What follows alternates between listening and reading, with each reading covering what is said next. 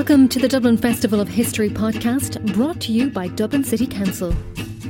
In this episode from the 2019 festival, Cecile Gordon, project manager of the Military Service Pensions Collection, and historians Hannah Grieg and Tom Holland discuss the vexed subject of historical accuracy in film. The moderator is Hugh Linehan, Arts and Culture Editor of the Irish Times, and the episode was recorded at Printworks Dublin Castle on the 20th of October 2019.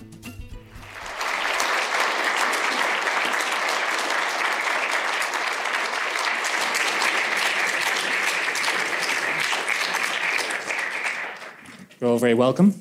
I'll just let everybody settle down for a moment. Thanks for that introduction. I'll just say a few words, first of all, for myself. Before my long and undistinguished career as a journalist, I had a short and undistinguished one in film production. And the first film set which I found myself on was the second unit shoot for John Huston's film of James Joyce's The Dead. Huston himself was actually dying while the film was being made, and he shot the interiors in California. But of course, we had to shoot some of the exteriors on the streets of Dublin. And I was a relatively young person at that point who was absolutely fascinated by film.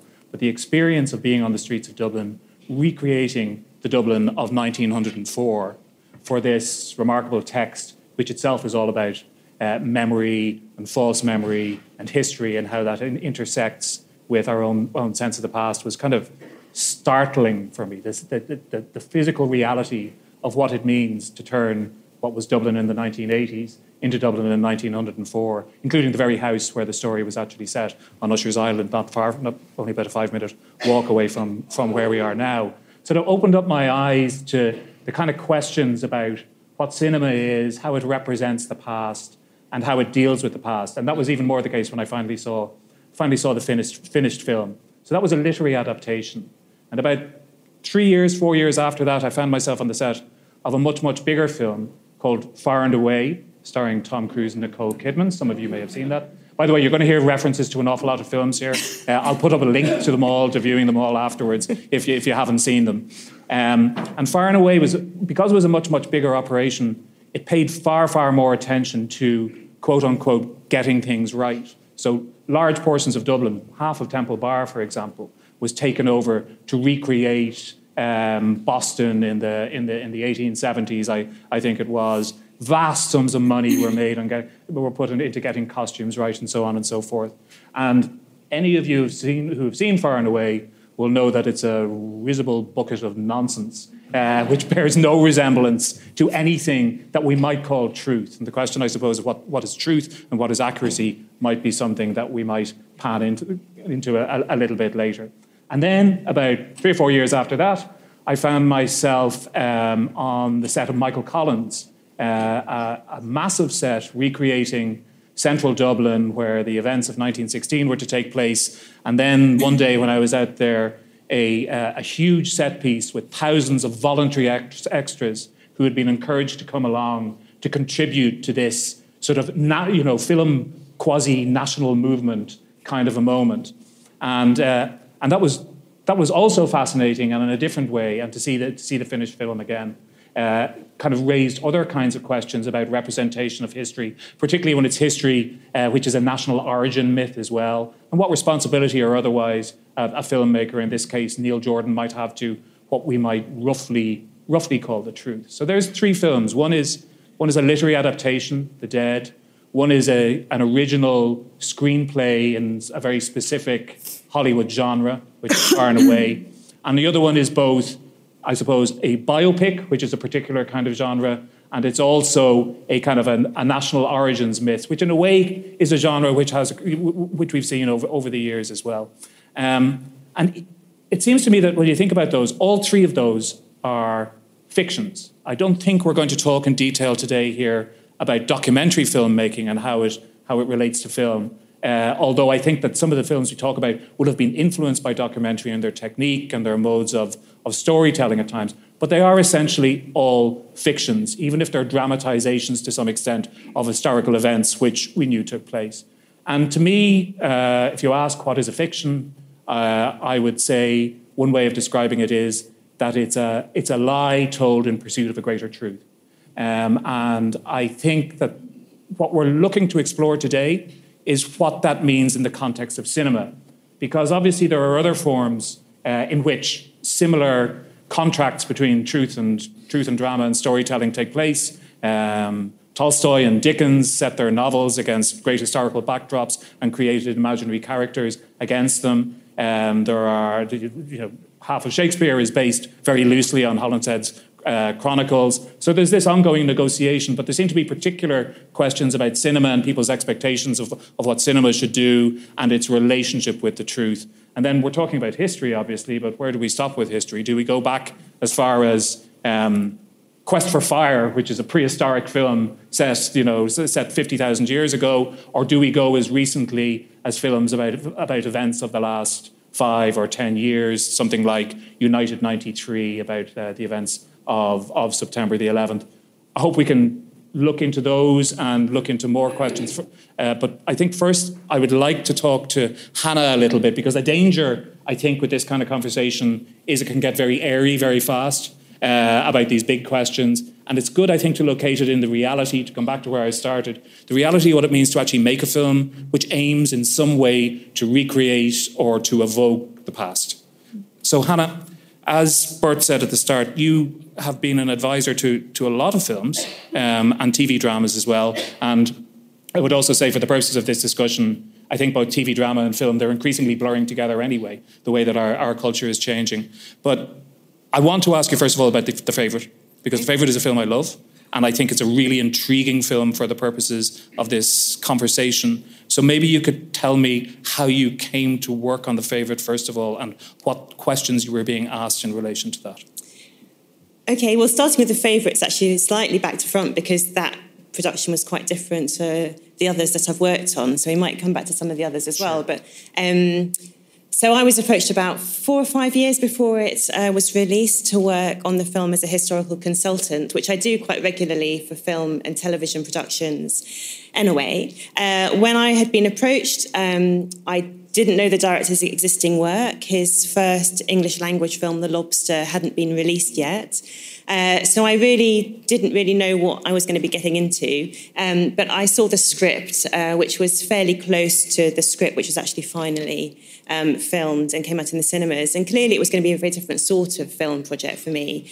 But it came at a time where I had really been looking for a period drama that was thinking about playing around with the genre of period drama itself, of trying to do something different with our visual interpretation of the past. So very quickly that seemed to be that this film might be doing that. So I just provided them with as much historical content information as I could. I read the scripts. I basically deposited the contents of my head into documents that could be used by the director about my knowledge of the court of Queen Anne, which is something I've worked on quite closely myself. And then he made use of it in the way that he did, which made the film come out in the form that it did.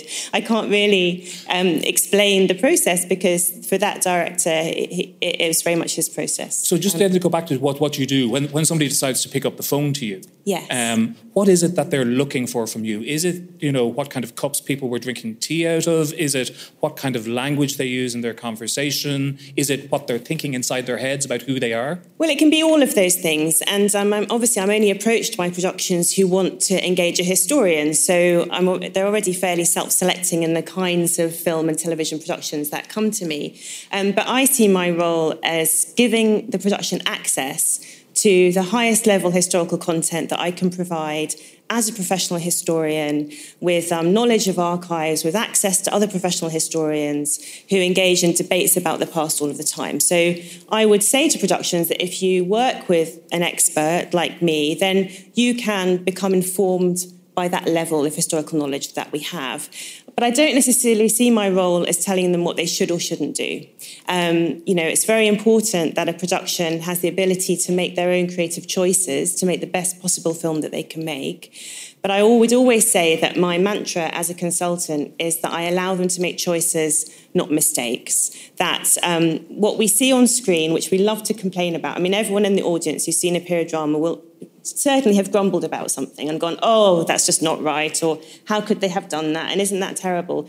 And quite often people write to me to point out the things that we've got wrong in the dramas that I've worked with, which I enjoy very much, those letters of correspondence. But, actually, in the process of filmmaking, there's many points in which you can make a choice about the kind of story you want to tell, how you tell it, what kind of visual information you use to tell that story. And I am really interested in that process, the process of filmmaking, where discussions about history happen at many, many, many points. And often we only think about a film or a television drama as the final product. We criticise a single scene or a single item in the scene. But I'm very interested in that process of making as well, and the points in which we move towards a close history or we deviate from it. And that can sometimes be quite complicated, and we can talk about this in abstract terms, in terms of what the source material is for a story. So in a film like The Favourite, that was actually, as I understand it, around 20 years in the making.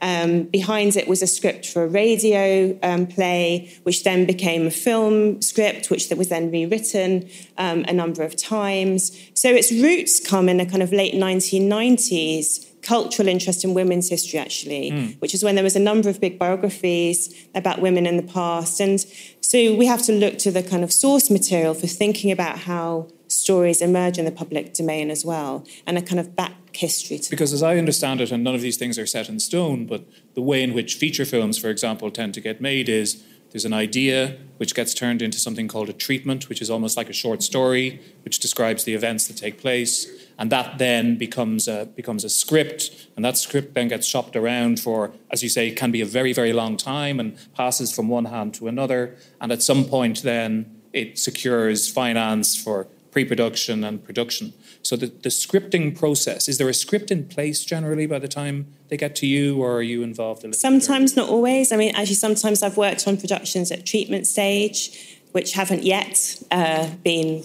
kind of greenlit in terms of financing, but who knows when they might come through. So, I mean, I feel very fortunate that, in the decade or so I've been working in this industry, that I have now had experience of working at every single stage. And I really enjoy thinking about how we can embed historical conversations as early as possible in that process, because I feel sometimes a production might come to a consultant very late in the day and just say, oh, we're filming in 2 months. Could you pop on set and check that we're doing this scene correctly? And sometimes I will, but often I much prefer to be approached very early in the process and say, we're thinking about possibly exploring this in a film drama or on television. We're setting up some conversations with script writers. Could you help us think about what kinds of stories we might tell and why? Would you be interested in having a conversation about this? And those are the kind of places that I really like to begin to work, because I think that sometimes productions are fearful of engaging historical expertise for thinking that the historian's going to be incredibly grumpy and cross and say, oh, you can't possibly do this is just outrageous, and, kind of golf in a big huff. But actually, most historians are genuinely interested in having those kind of conversations. We love history. You can't stop us talking about it. So, actually, it can be useful to engage that kind of expertise at an early stage, I think. Cecile, can I bring you in? A shameless plug for the Irish Times here. We did a supplement in conjunction with your team last week, and it was about stories from all around the country which had arisen out of the archives with which you work all the time, which are essentially the military pension archives. So it's the stories of events between 1916 and 1923 for the most part. And many of them have never been heard, and they're very dramatic. I could imagine people who make dramas, seeing them as fertile ground for turning them into TV dramas. But for you, is there an element at all of fear in that process, that they're going to be somehow misrepresented, that they'll be twisted into making stories, and that the storytelling takes over from the truth? Fear? Yeah, I suppose. I don't know if it's the right word, but I know what you mean. I guess there's a lot of parallel between what we're doing and what Hannah is doing in two different fields, in two different worlds. And I've just realized that as archivists, our duty is to not only describe the files that we have in front of us as accurately as possible for the reader, for the researchers to access easily, but one part of our job, which is very key for people to be able to understand the content, is providing context. I know for our collection, we have been working on it for 11 years now. But the first 2 years were absolutely dedicated to researching the context. We have around 275,000 files that basically we gathered in one room one day without any indication of how they came into being, or how they were created, who created them, what do they have, why do we have 40 different series with files under the same name, very complicated. So what we did for 2 years, we researched the context. That means the legislation that created the files. Just that is just, it's difficult reading. It's very dense, but you have to understand it to be able to understand the files. And you have to understand it yourself to be able to explain it to others. The context for me is absolutely key. Who created the files? Who signs which form? Where do the files go? In what office? And why? How do they verify people's claims of, I did this, I was in that ambush, I did that. All of that takes an awful lot of time. Once that is done, then the content, you can explain it, you can understand it, and then you assess the primary source. That's one thing. After that, you have to release it. You can't be possessive with it. You have to release it. I've given you all I know. I've given you all what we research. I've done my work. I've been as accurate as possible. And now it's for people to use, and then whatever happens, happens. Now, you would think that I'm against dramatization, that it has to be absolutely as historically as correct as possible. I'm not there at all. I love a bit of drama, but dramatization. There's a line between dramatization and falsifying history to maybe steer people towards different positionings, especially when it talks about the myth, the creation myth, the Michael Collins thing. Or anything that's more recent. You're going to have probably movies about Brexit. There have been. It's one with Benedict Cumberbatch, wasn't it? Yes. Is it Uncivil War? I haven't seen it yet. Anyway, well, good luck to them. I probably won't be watching that. But, again, what Hannah says is so right. You give everything to give the choice for people to do what they want after that. Choice, not mistakes. If they are aware, well, we know this happened that way, but for the movie, for the purpose of the story, we are going to do that. Fair enough. Then after that, but we can basically. It happened once or twice. We read articles and clearly written by people who had never looked at the context, had never looked at the legislation, and was judging the content purely through today's eyes. Yes, it's horrible. Yes, there is hardship. Yes, there is injustice. Yes, the women should be more recognized in their work during the War on Independence and the Civil War. But the legislation and the criteria they had to fill and they have to fulfill just made it that way. So you have to say, yes, but that's fine, but. There are things I don't mind if, in certain movies, but there are things that are just, I can't get beyond this. It's getting in the way of me enjoying the story. And, do you have an example of that? Plenty, yeah. Look, we always talk about Michael Collins because it's a to me, to many, it's a propaganda movie for Michael Collins. It's just a piece of propaganda, which is fine. And I watched it in it was 96, so probably in early 2000 for me when I came to Ireland. But it's fine. But many of my friends still think it's a documentary. And they turned to me, did that happen? I said, no. I'm like, oh, damn. Or did that happen? I don't know. Are you working in history? Yeah, but sometimes we don't know what happened. That Michael Collins was 25 during the events, that Liam Neeson is 44, it changes the dynamics a little.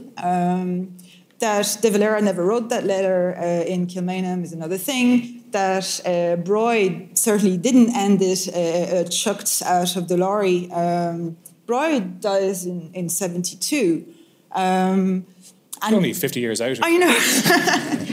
And he had a career in the National Army. He had a career after that. So he continues. And after he's dismissed from the DMP, he works for the IRA. He resumes his intelligence. So he's not, the Boland really annoys me. The end in the sewer, that really annoys me because he dies in a hotel room somewhere in Skerries.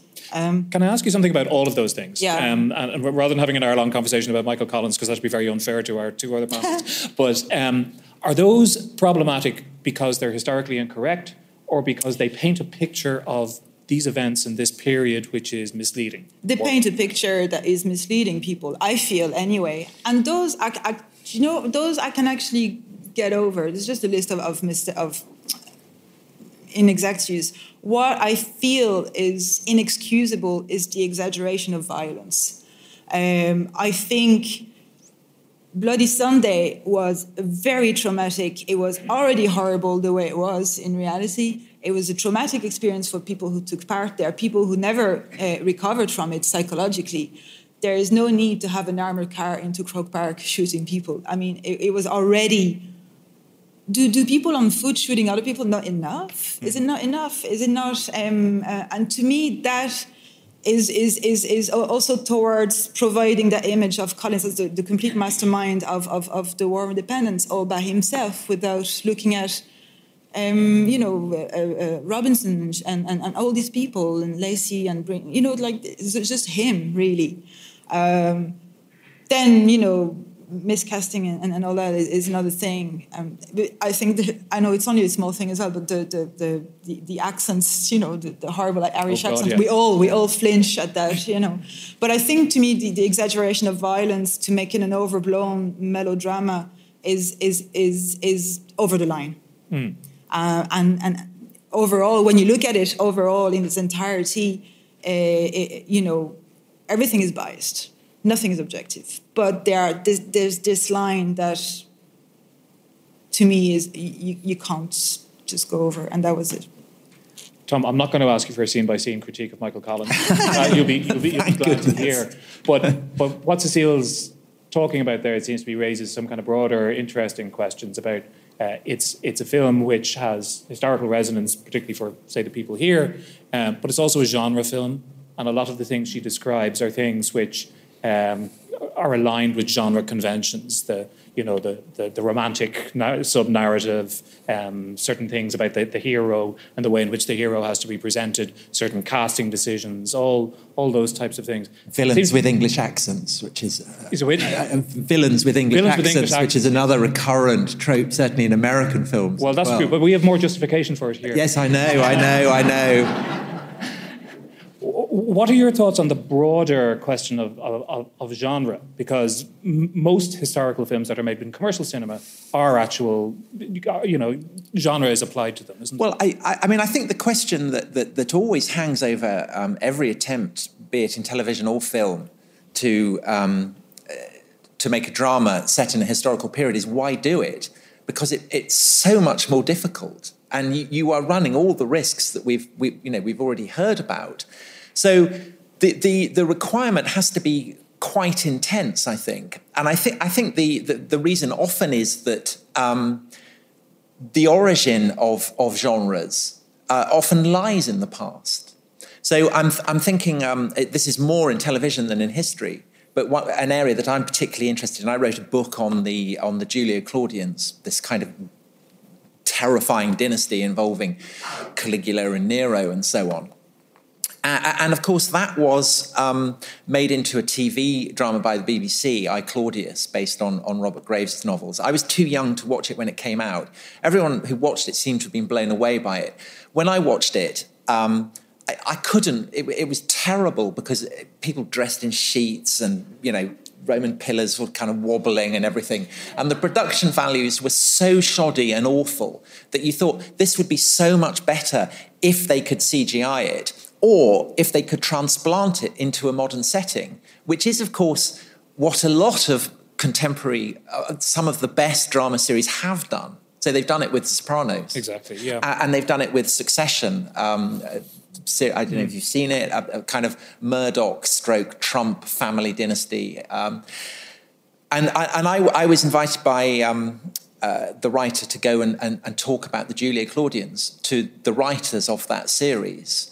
And so just as in The Sopranos, you get knowing nods to the Julio-Claudian model. So Tony Soprano's mother is called Livia. There's a whole sequence where Tony talks to his uncle about the difference between Julius Caesar and Augustus, and I'm kind of going, ooh. So likewise in Succession, you'll get kind of knowing quotations of Tacitus and things like that going in. And that seems one way around the problem of that you've got all these amazing rich stories in the past, bring them into the present. Equally, I think that if you're making films that are set in periods of history where film is already a part of the visual vocabulary, then that gives you lots of scope to play with notions of genre. So Tarantino's most recent Once Upon a Time in Hollywood about Sharon Tate and about the Manson killings makes very knowing play with the fact that we know what the story, we think we know what's coming. But it also, the look of it is absolutely embedded in the kind of films that were made in the late 60s. And the whole way through, riffs are being drawn on the past of what films look like in the past in the 60s. So you're going back to the 50s and so on like that. And that seems an incredibly rich and creative way to handle this.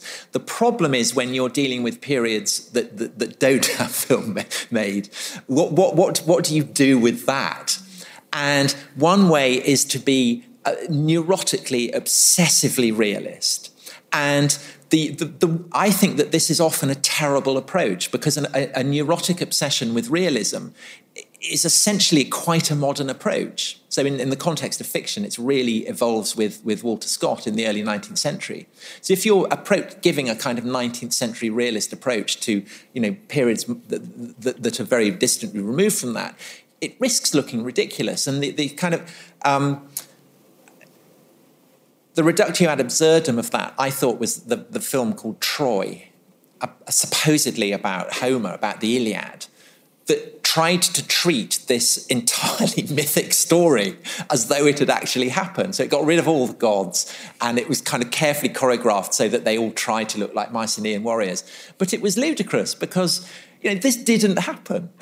This story did not happen. And yet they're trying to present it as though it's a kind of authentic record of what happened in 1100 BC or whatever. So I think that it's much better to acknowledge the fact when you're making films in that far back that we don't know what happened and make play with that. So 300, it's a massively fascist film that makes play with the fact that the Spartans inspired the fascists. Or even Life of Brian, which of course is, overtly comedic. But if you ever write about the Romans, you absolutely know that you are going to get a review with the headline, "What did the Romans ever do for us?" And in a way, that has contributed more to the kind of cinematic understanding of the Romans than, a whole host of sword and sandal epics. So I wonder what's happening why does that problem arise that Tom is talking about there? I suspect one of the reasons is that because that we have a particular relationship with photography as an art form. It's always been privileged as in some way a bearer of truth in a way that the written word or performance on a stage is not. And that causes the kind of confusion which he's talking about there with something like Troy, rather than just embracing the fact that it didn't happen and making that, making that a virtue. That somehow there always seems to be a tension in cinema, and you particularly see it with historical dramas, between cinema, which was the thing which was invented by the Lumiere brothers, where they put up an image of a train coming into a station and the audience ran screaming from the cinema because they thought they were going to be run over, or at the same time, cinema, a place where you can send a rocket to the moon 100 years before people could send a rocket to the moon. And when it comes to history, that seems to be one of the core tensions there, doesn't it, between I suppose, film as dream on the one hand and film as faithful record of reality on the other. I think because as a historian, I work mostly with text, so I actually find film incredibly compelling. And I think that there is something about the visual media that has a huge power over an audience to draw you in. And it's one of the things that arrive with accuracy is that, if we see something that jumps us out of believing it to be real, then you've lost your audience member. So sometimes we've got to kind of think about this world we're creating, about keeping the audience hooked in. And I do think that film is incredibly emotionally powerful as a form to engage us. And that can be very useful for history, for helping us place us in a moment, to think about what that world looked like in the round. And there isn't really another media that allows you to do that. You have your own imagination when you read a book, but there's something so incredibly compelling, I think, about the visual form. Do you disagree with Tom that we'd be better off bringing these things into the present day in 1990s New Jersey or wherever it might be? No, I think that we can have a more nuanced discussion about accuracy generally when we engage with these films. And I do think there is a great temptation for films set in the past to want to achieve some kind of realism that is not necessarily the point of the storytelling itself. So, for instance, a few years ago, I worked on a BBC drama, Jamaica Inn, which is an adaptation of a Daphne du Maurier novel from the early 20th century, set in the early 19th century Cornwall, but around a mythical story about Cornish shipwreckers who were allegedly gangs who drew ships to the shores and murdered people and stole everything. It's a complete myth. There's no such thing as these kind of gangs of wreckers. There was a sense in which the drama wanted to be authentic to this early 19th century history. And I said, well, it's impossible because it's a fiction of a myth. So it would be really great if we revealed it to be a fiction. So we didn't worry too much about all of the details because we knew this was a fictional story about a myth. But nevertheless, the newspapers said, full of howling historical inaccuracies. It was the wrong kind of plough in the background. The wrong kind of hymn was sung in the church. The lead character wouldn't have walked through the mud. But not one newspaper article said, but wait, there's no Cornish wreckers. That's a complete myth. The mythology and the fiction within it was completely overlooked with an obsession about all these other things that it got terribly wrong. So I think, we lack a nuanced language, actually, for engaging discursively and culturally with what we want a film to do in terms of historical truth or not. We're quite wedded to a very limited visual vocabulary of things being right or wrong without nuancing it around that. So I think it's not that I think everything should be slavishly true or that I necessarily think that it's great to make stuff up and do whatever you like, but we sort of need a better language to talk about all of this with, I think. And when you say we, is that the fault of people like myself? Yes, I do think I do think that we do tend to get some fairly formulaic responses to film. And also, historians are complicit in this because a film comes out, my phone rings, it'll be a newspaper. What do you think about what's right and wrong about this film? And I say, I think it's more complicated than that. I say, put the phone down, phone the next historian. And then we want a list of things that are right and things that are wrong. It's a very quick response that we get. And I think we could probably do a bit better than that sometimes, I do. I wonder, Cecile, listen to both our speakers there. There was a film released earlier this year called Transit, and it's a film about Jews fleeing Nazis in occupied France in the 1940s. But the film itself is shot on the streets, on contemporary streets with normal cars and people, normal-looking police people, except that the story is playing out this way. And that's obviously, that's a more extreme version of what Tom is talking about. But what it did was, it did a thing, which I think The Favourite does as well. It does a thing which great art does, in that it makes the world strange to us. And it helps us to think about it in different ways, which is perhaps a little bit about what you're talking about with 300 as well. But it's not misleading. It's not misleading. No, it's not. Because it's so different that you're not into history. But I wonder, is it possible in a broad way? Because it's obviously a very interesting exercise to do something like that once. Back in 1966, on the 50th anniversary of 1916, RTE broadcast a drama about the Rising, about the GPO, and it was in the form of a contemporary television live broadcast about what was happening over the course of Easter week, going live to the studio and back to the GPO. Now, a little bit like your experience of I, Claudius, when you look at it now, you go, oh my God, this is awful, because it's cardboard sets and theatrical acting, and the conceit itself is not terribly well delivered. But is there maybe something in that the way we frame these things, for example, in theatre, we're allowed to bring Macbeth into the 25th century, much less the 21st century, if we want to. We seem very constrained by the surly bonds of realism when it comes to history? Because it does something to you. Because it tells different story. And I totally agree with Hannah. Maybe it's the language we use that, everything has to be black and white for certainty because you want to be sure, or the audience want to be sure. I don't mind not being sure, actually being uncertain. It's part of the job as well. What I don't like is being misled in the way that was not malicious, but was intended. Mm-hmm. And to me, the viewer, you said about photographs. I take a lot of photographs in my spare time. That's what I do a lot. And the way they say a photograph is worth 1,000 words. I don't think so. I need the words that go with the photograph. A photograph can lie. They lie all the time. Archives lie all the time. So to me, it's more a duty from the filmmakers to the viewers to also let them know. If you look again, sorry, I'm going back to that, but the initial crawl in Michael Collins, you are told you're watching history. Mm-hmm.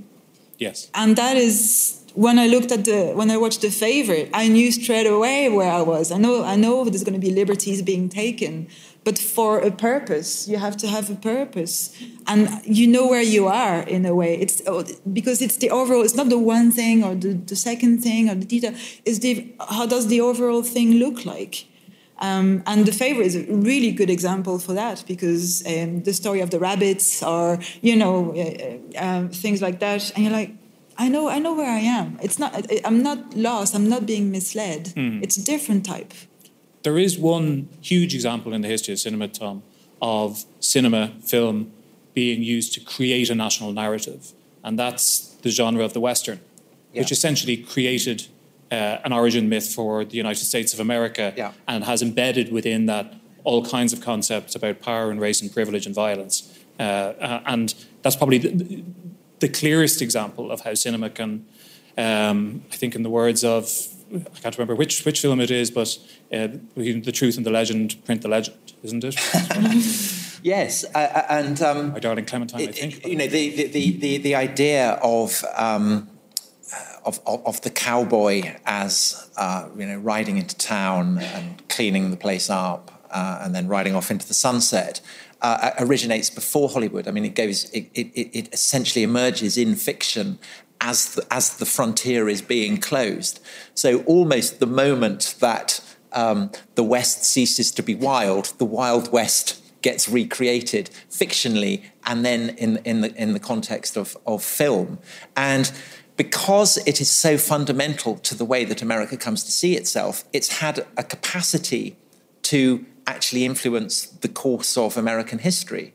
So the kind of incredibly racist portrayals of American history that kind of lie at the foundation point, and then the kind of more mythic liberal approach, and then the revisionist approach, all of these don't just hold a mirror up to trends within American culture. They very, very powerfully influence them. And I think that in a way, that makes the Western the most interesting example of historical films that have ever been made. And one of the things within that with the Western, it seems to me, is a very specific notion of masculinity, which is embedded in American society, but also in many Western societies. And one of the things about some of the films that you've worked on is that they question that, or they explore that, or they turn it upside down in different ways. And you mentioned the fact that The Favourite was written 20 years ago at a certain moment in feminist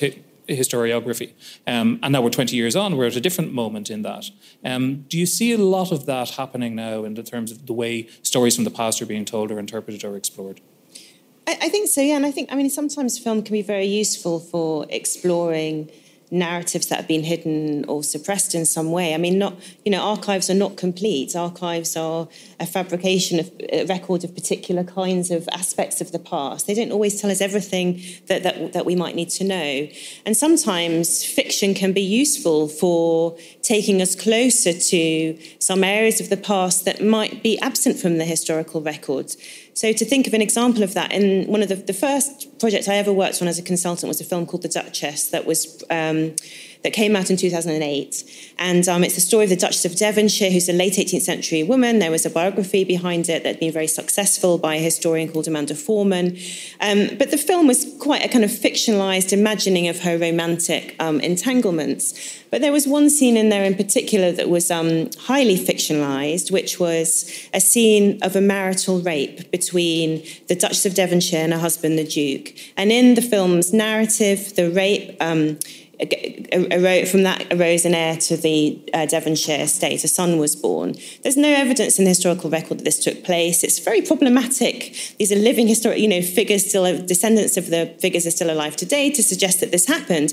But for me as a historian, that idea of an uncomfortable aristocratic marriage, of a woman in pain and suffering behind these kind of closed doors of a country house was a much more compelling take of the past than a very pristine National Trust bed. And we would never have a historical record to reveal the evidence of a marital rape because it was not a crime in the 18th century. But I know that there were some incredibly brutal, traumatized women in marriage at the time whose stories will never be told because we know little bits from their letters or little bits about them being exiled, but not the complete story. So for me, then, a fiction can sometimes take us much closer to an idea about the past, which might be missing from footnotes or from the record. And I think the same is the case in The Favourite. I mean, we have a lot of historical source material for that era, but again, it's not something that's necessarily that well known in a kind of public understanding of history. But there's so many lovely fictional elements in The Favourite, but which compel us. And so one is the rabbits, which you mentioned. So in the film, Queen Anne is suggested to have kept 17 pet rabbits. Okay, it seems completely abstract and odd, and some people really disliked it. She didn't keep rabbits. But those rabbits symbolise at least 17 pregnancies that ended badly. So she had a number of miscarriages, a number of stillbirths, a number of babies who lived for a few hours, babies who lived for a few days, a few babies who lived for a few years, one son who lived until he's 11, until he then died of an infection. And as a queen, her responsibility was to produce an heir. She had an adult life of obstetric, absolute, brutal human agony for, over 25 years. And that aspect of her history had never really been talked about in our kind of kings and queens of the past, of the things that they achieved and the things that they didn't. It's quite a kind of female, human, emotional narrative. And yet in the film, we have these rabbits. And now people who see that film are never going to forget that aspect of Queen Anne's own personal history. And to me, that is incredibly powerful, more powerful than her saying and listing all of the children, more powerful than her visiting headstones, expressing her bereavement. It's very subtle, it's very clever, but it remains with us. And so through fictional elements, sometimes it can be very compelling to take us closer to ideas and human experiences and narratives of the past, even if it moves away from the historical record in doing so. And makes choices, because an awful lot of what making a film in particular is about what to leave out rather than what to put in. So you could mount a critique of The Favourite on the basis that it disprivileges the males, but about bloody time, says everybody, I mean, there's 100 other films which go the other way. So that's a completely editorially credible, act of omission. But I was thinking, Cecile, because obviously Joe Duffy, some of you maybe have been here for Joe Duffy and Freya McClemens' presentation about the Children of the Troubles, which happened just before this one. And I have had a discussion with them last week, and one of the things about their stories of children who died in all kinds of different circumstances over the course of 40 years is how many of those stories were untold. And that when we are telling a story about power or about violent conflict, those who have agency, their stories often remain. And in the case of the records with which you work, that's true. People are claiming to have had agency of some sort and things. But those who are without agency are forgotten, and their stories aren't told. Yeah. There are several reasons for that. Obviously, the lack of records sometimes, or the records are there, but they're not available. So there's that. It's also laziness on part of people who are not going the extra mile to actually look for these stories. So also less dramatic in our sense of what lends itself to drama. Correct. And then, in a way, you say, they always say history is written by the victors and all that, but that's fair enough. And then the work of the archives, the work of the archivists tend to want to redress that wrong by treating the unknown stories the same way. Obviously, ethically, where we treat, we process De Valera's, or the mother of the sister, the mother of Michael Collins' file the same way we treat X and Y from, so there's no mistakes there. But you say the big names of the Irish Revolution are there. Yes, they're there, but their files are so disappointing because they're so well known, they're so familiar, and they don't have to prove what they've done because everybody knows. So, Hegarty doesn't have to prove what he's done. Mulcahy is the same. So their files can be, and actually the best files are the files of the ordinary people who were part of this. These files are just absolutely wonderful. We have files that are, 200, 300, up to 800 pages of the life of someone. Obviously, their life is like their interaction with the state at that time for that purpose. But because they keep on getting their pension until they die, you have the story of someone from the 1920s right down to sometimes the 1990s, which is unprecedented. But you have to be willing to go there and to research, which is a big job.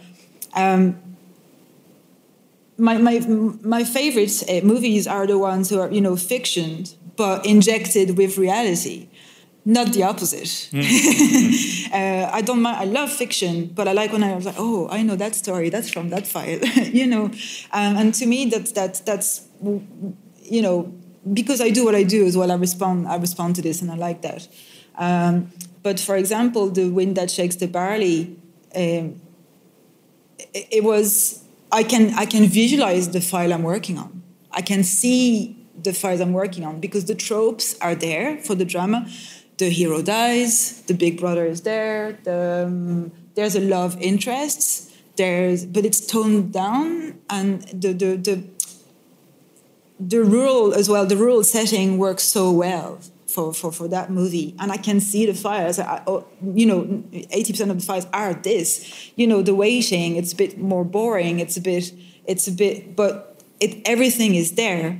So to me, the files and the context are just there waiting to be exploited and plundered and kinda, yeah. But do we really need another Michael Collins movie? Probably not. Do we really need another big, national narrative movie? Maybe not. Why don't we have the big narrative national in the background and tell the story of people who've never featured anywhere? Tom, can I ask you about a different kind of national narrative? And you said earlier that you didn't quite understand why people went back into the past when they could use those stories and bring them into the present day. I suggest two reasons immediately for that. One is the opportunity to kind of present the exotic, which has always been part of cinema as an entertainment industry. The other one is, I think, particularly true in the United Kingdom, and we can't get through any discussion without discussing Brexit, mentioning Brexit at some point. So there has been a long-standing critique of a certain type of English costume drama, whether fair or unfair, going back to the success of Merchant Ivory films in the 1980s and 1990s, through to Saturday night or Sunday night primetime dramas, though of course not the ones that Hannah works on. That what they're doing is they're playing to a certain conservatism, a nostalgia for the past, a dislike of the present, that it's a kind of a chocolate box comfort zone, and that's the function of a certain kind of costume historical drama. What do you think? Are they? I don't think I'm going to blame Merchant Ivory for Brexit. I think that's a bit of a push. I mean, the thing is that every country has its myths, and the issue then is do you go with the flow of the myths or do you challenge them? And by and large, if you challenge them too hard, people won't go and watch the films. So. There's a new film coming out about Henry V. Apparently, the director has rewritten Shakespeare, which I think is brave. So doubtless, there'll be, and I gather that the Battle of Agincourt isn't as it was in the Laurence Olivier one with, flights of arrows and woohoo. This is a kind of squalid brawl in the mud, very fitting for Brexit. And I wonder whether whichever side of the Brexit divide you're on, you actually want to go and see French and English people rolling around in mud. I mean, I don't know. I'm reserving judgment on that. But Downton Abbey has a certain Brexity feel to it, doesn't it? Yeah, Downton Abbey. I mean, Downton Abbey is I think the purest form of escapism. Mm-hmm. I don't think it's about Brexit. I think it's about reassuring us that our class system is not something pernicious. That dukes care about scullery maids, which is so clearly ludicrous that you can watch it and feel that this isn't really meant. It's not really offering up any vivid social criticism. But I think for the people. But I think so I think what Downton Abbey is doing is making play with kind of elements of fairy tale, which is that princes and scullery maids do kind of meet up. And I think that is a crucial part of why people make films. It's actually not really about history. It's about the way people understand history, which I think is a subtly different thing. So every so often you will come across a film that works because it depends on something that existed in the past that was distinctive to a period in the past that is no longer operates now. So I think of a French film called Radicule, which you probably know, set in the court of Versailles just before the French Revolution, and it revolves around a kind of impecunious aristocrat who's an engineer who has to go to Versailles to try and get some money so that he can build a dam so that all the peasants won't die of malaria. And to do this, he has to go and he has to display his wit. And it's kind of an amazing film because the idea that you can save people from dying of malaria by being incredibly witty and saying the right thing at a game of cards is so odd. I mean, there's no parallel really to that. Now, this is something that is entirely rooted in the kind of social mores of pre-revolution Versailles. So I think that is something that genuinely takes you back into the past and makes you kind of share in the period that it's set in. But I think by and large, most historical films are working on a constant process of echo chamber. So like with Jamaica Inn, you're getting a portrayal of a story that is a story of a myth that is drawing on another myth. And that's where the spectacle comes in. So if you're watching a film about the Tudors or about ancient Rome, you're not going to get anything really that approximates to the 16th century or to the first century. You're going to get something that gives you the best way that you can portray it. So Gladiator, I as a child, I was obsessed by the Romans and I wanted to see Romans on the screen. And I can remember there was a TV adaptation of The Eagle of the Ninth, a kind of novel set beyond Hadrian's Wall. And in the magazine that was publicising it, there was a shot of some Roman soldiers marching along a road. So excited about this. Going to see Roman soldiers on the screen. And it kind of came and went for a minute because they couldn't afford anything else. But I kind of treasured it. It was something so exciting for me. So I've always remembered that as that spectacle can be something that if you're starved of seeing things that you think about all the time and then you see it on the screen, it can be so exciting. Then, of course, I saw Gladiator.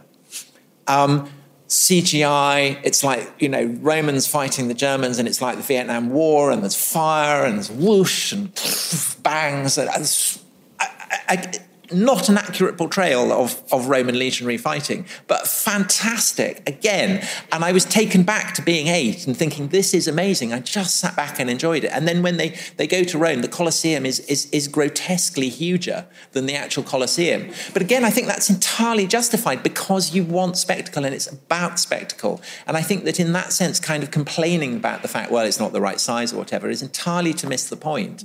And you kind of want mad Caesars and you want slaves and you want gladiators because that it's an entertainment, and I don't think that most films are there to entertain, and as you say, the spectacle is a crucial part of that. Anna, what do you think of that? And I'm sorry for giving out about Sunday night television as well. I'm just watching this time as well. I can see some anxiety. Oh, Bert is making a face. Yeah.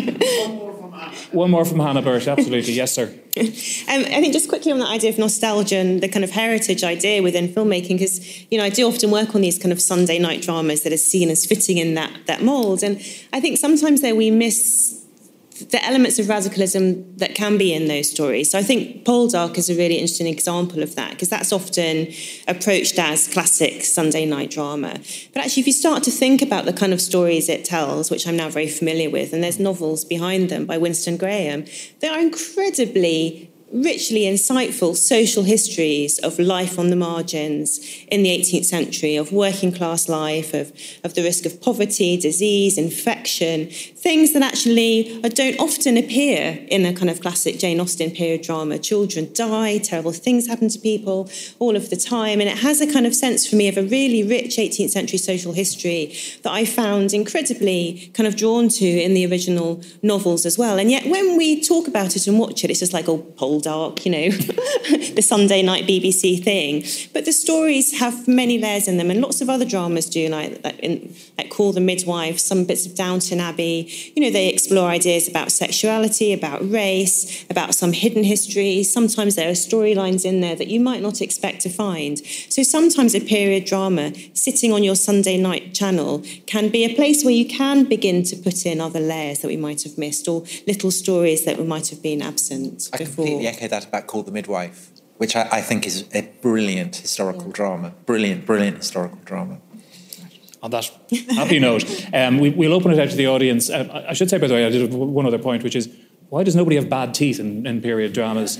They do in Poldark. They do in Poldark a bit, though, fair enough. As you can tell, I can't see Bert very well, so you'll need to raise your hand quite high. I think we have microphones. Hi. Just very, very quickly, because there's a lot going through my head. The three words that stood out in the whole talk is spectacle.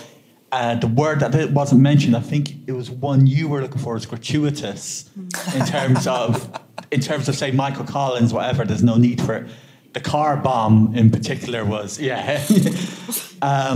mentioned Tarantino. I'm finishing up a certificate in Holocaust education, and one thing that came out from Inglourious Bastards was that there was a group of Australian students that thought that ending was real, that the Jews murdered Hitler. It's funny enough. You've ruined it for everyone. I don't.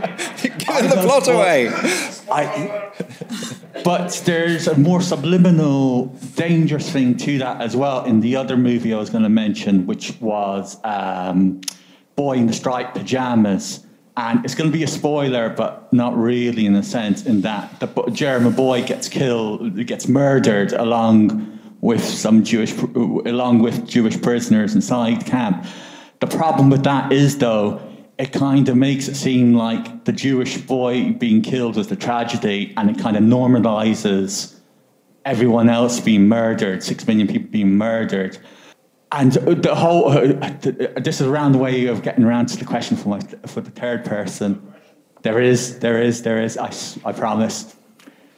The thing is, technology, I think technology and the advancement in technology has kind of outpaced it, and it's helped sell all these lies.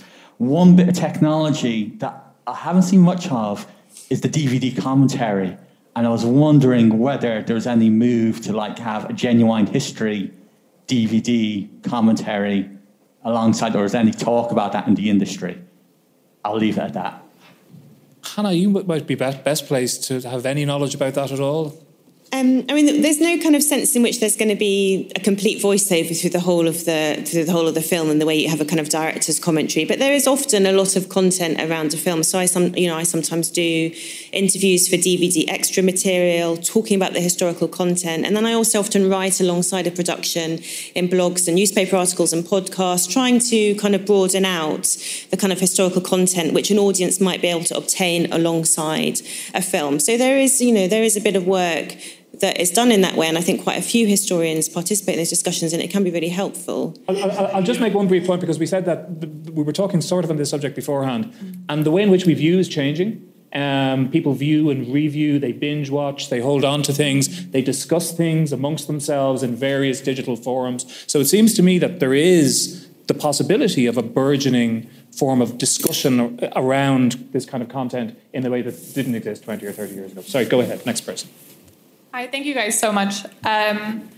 So I'm doing my PhD in Viking studies, and with a TV show like The Vikings, it absolutely drives me bonkers with its revisionist history, especially regarding women.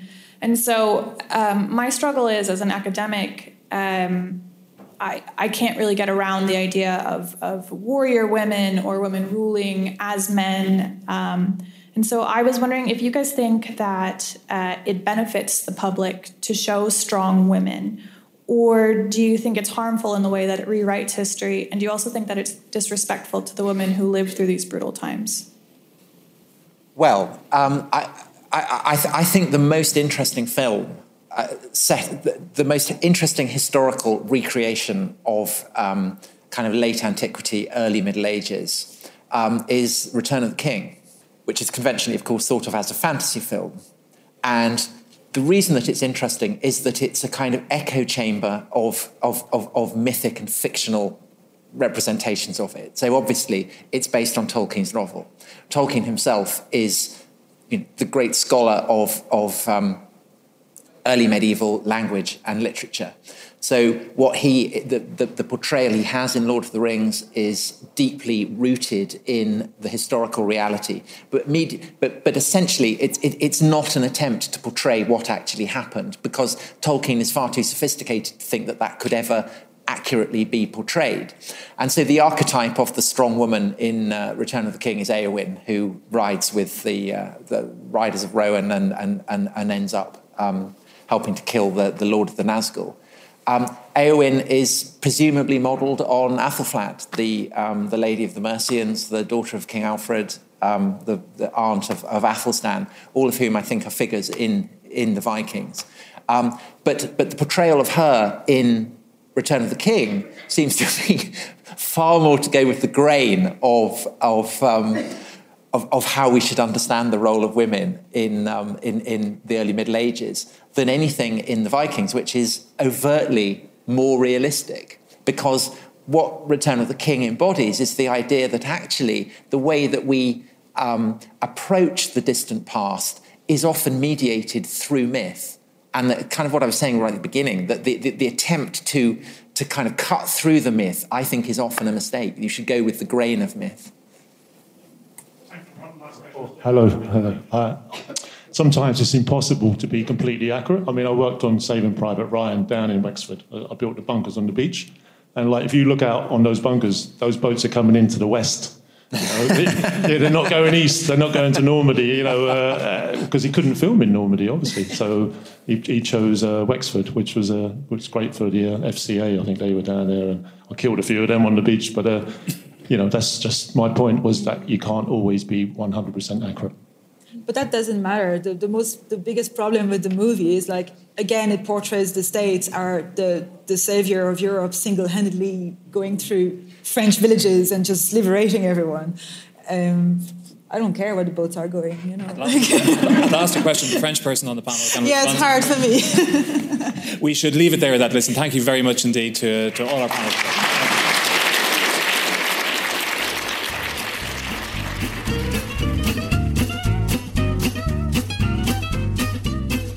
Thank you for listening to this podcast from the Dublin Festival of History, brought to you by Dublin City Council.